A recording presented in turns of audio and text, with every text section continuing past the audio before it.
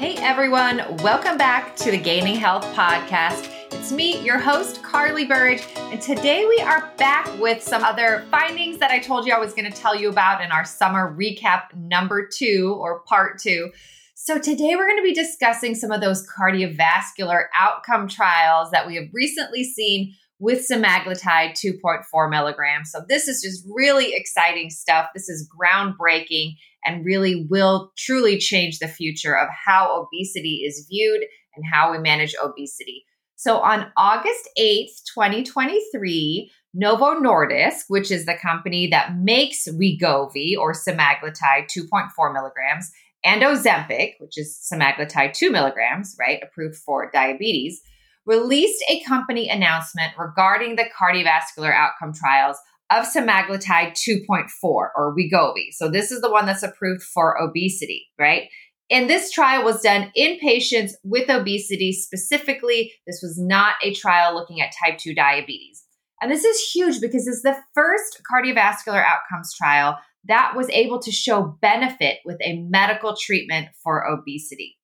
So what they found in the trial was that semaglutide 2.4 milligrams or Wegovy reduced the risk of major adverse cardiovascular events or MACE by 20% over a period of up to 5 years in adults with overweight or obesity in the SELECT trial compared to placebo. And placebo was basically the usual standard of care for the prevention of MACE or those major adverse cardiovascular events. So when we're talking about MACE, that's defined as cardiovascular death, non-fatal myocardial infarction or heart attacks, or non-fatal strokes. So all three of these components of the primary endpoints were reduced in subjects with obesity who were treated with semaglutide 2.4 milligrams compared to placebo. And in this trial, they had enrolled over 17,000 adults aged 45 or older with overweight or obesity and with established cardiovascular disease, but with no prior history of diabetes. And this trial was conducted in 41 countries at more than 800 investigator sites. So they started this trial, the SELECT trial, in 2018, and the detailed results from the SELECT trial will be presented at a scientific conference later this year, this fall. So this was really, really exciting news. And previously in 2020, there was a trial called the SUSTAIN trial. And this trial demonstrated a decrease in cardiovascular events in people with diabetes using semaglutide for diabetes.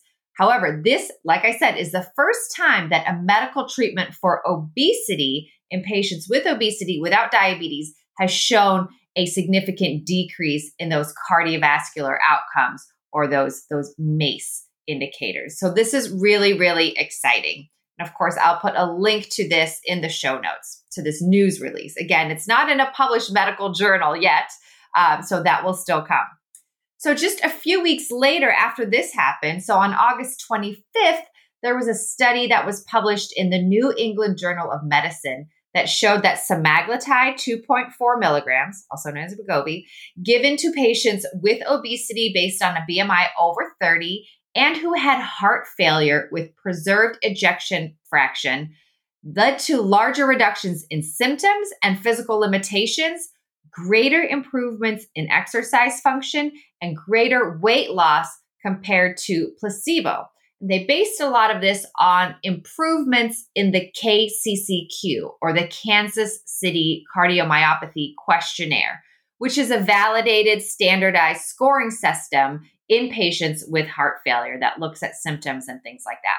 And in addition to the KCCQ, they also used confirmatory secondary endpoints, including changes in the 6-minute walk distance test, and also a hierarchical composite endpoints that included death, heart failure events, and changes in the C-reactive protein or CRP levels.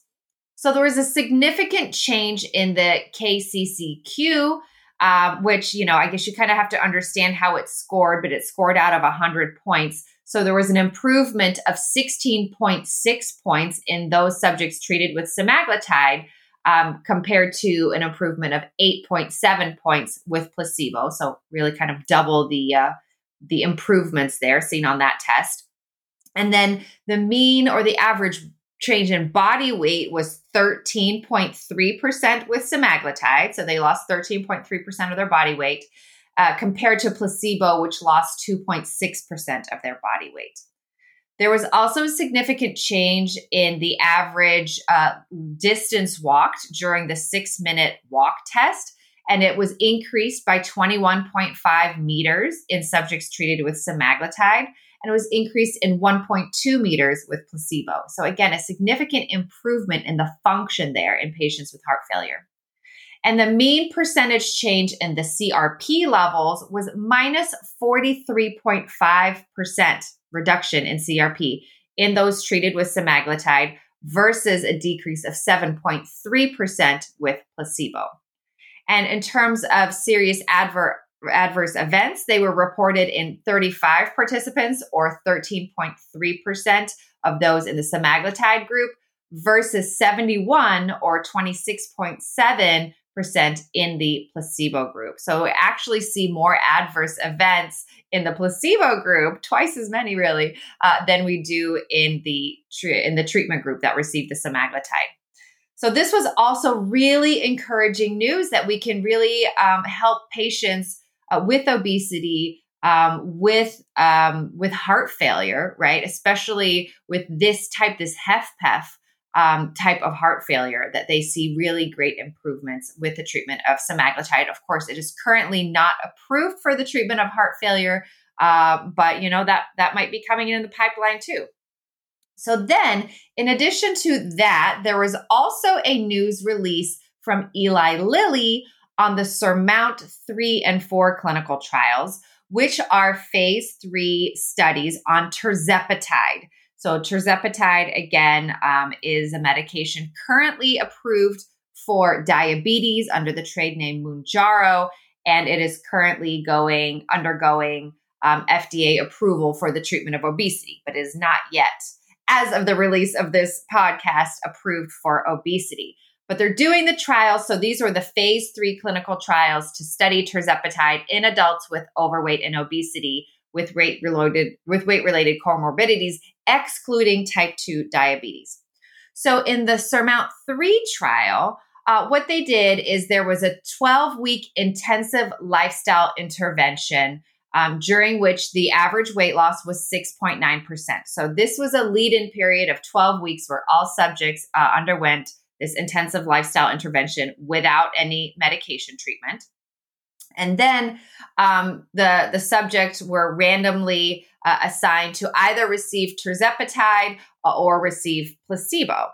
So the subjects who were treated with tirzepatide achieved an additional 21.1% mean average weight loss for a total weight loss of 26.6% from the study entry over 84 weeks. So this is the highest weight loss that we have seen in a medical weight loss study for people with obesity to date. So 26.6% body weight loss over 84 weeks. Incredible.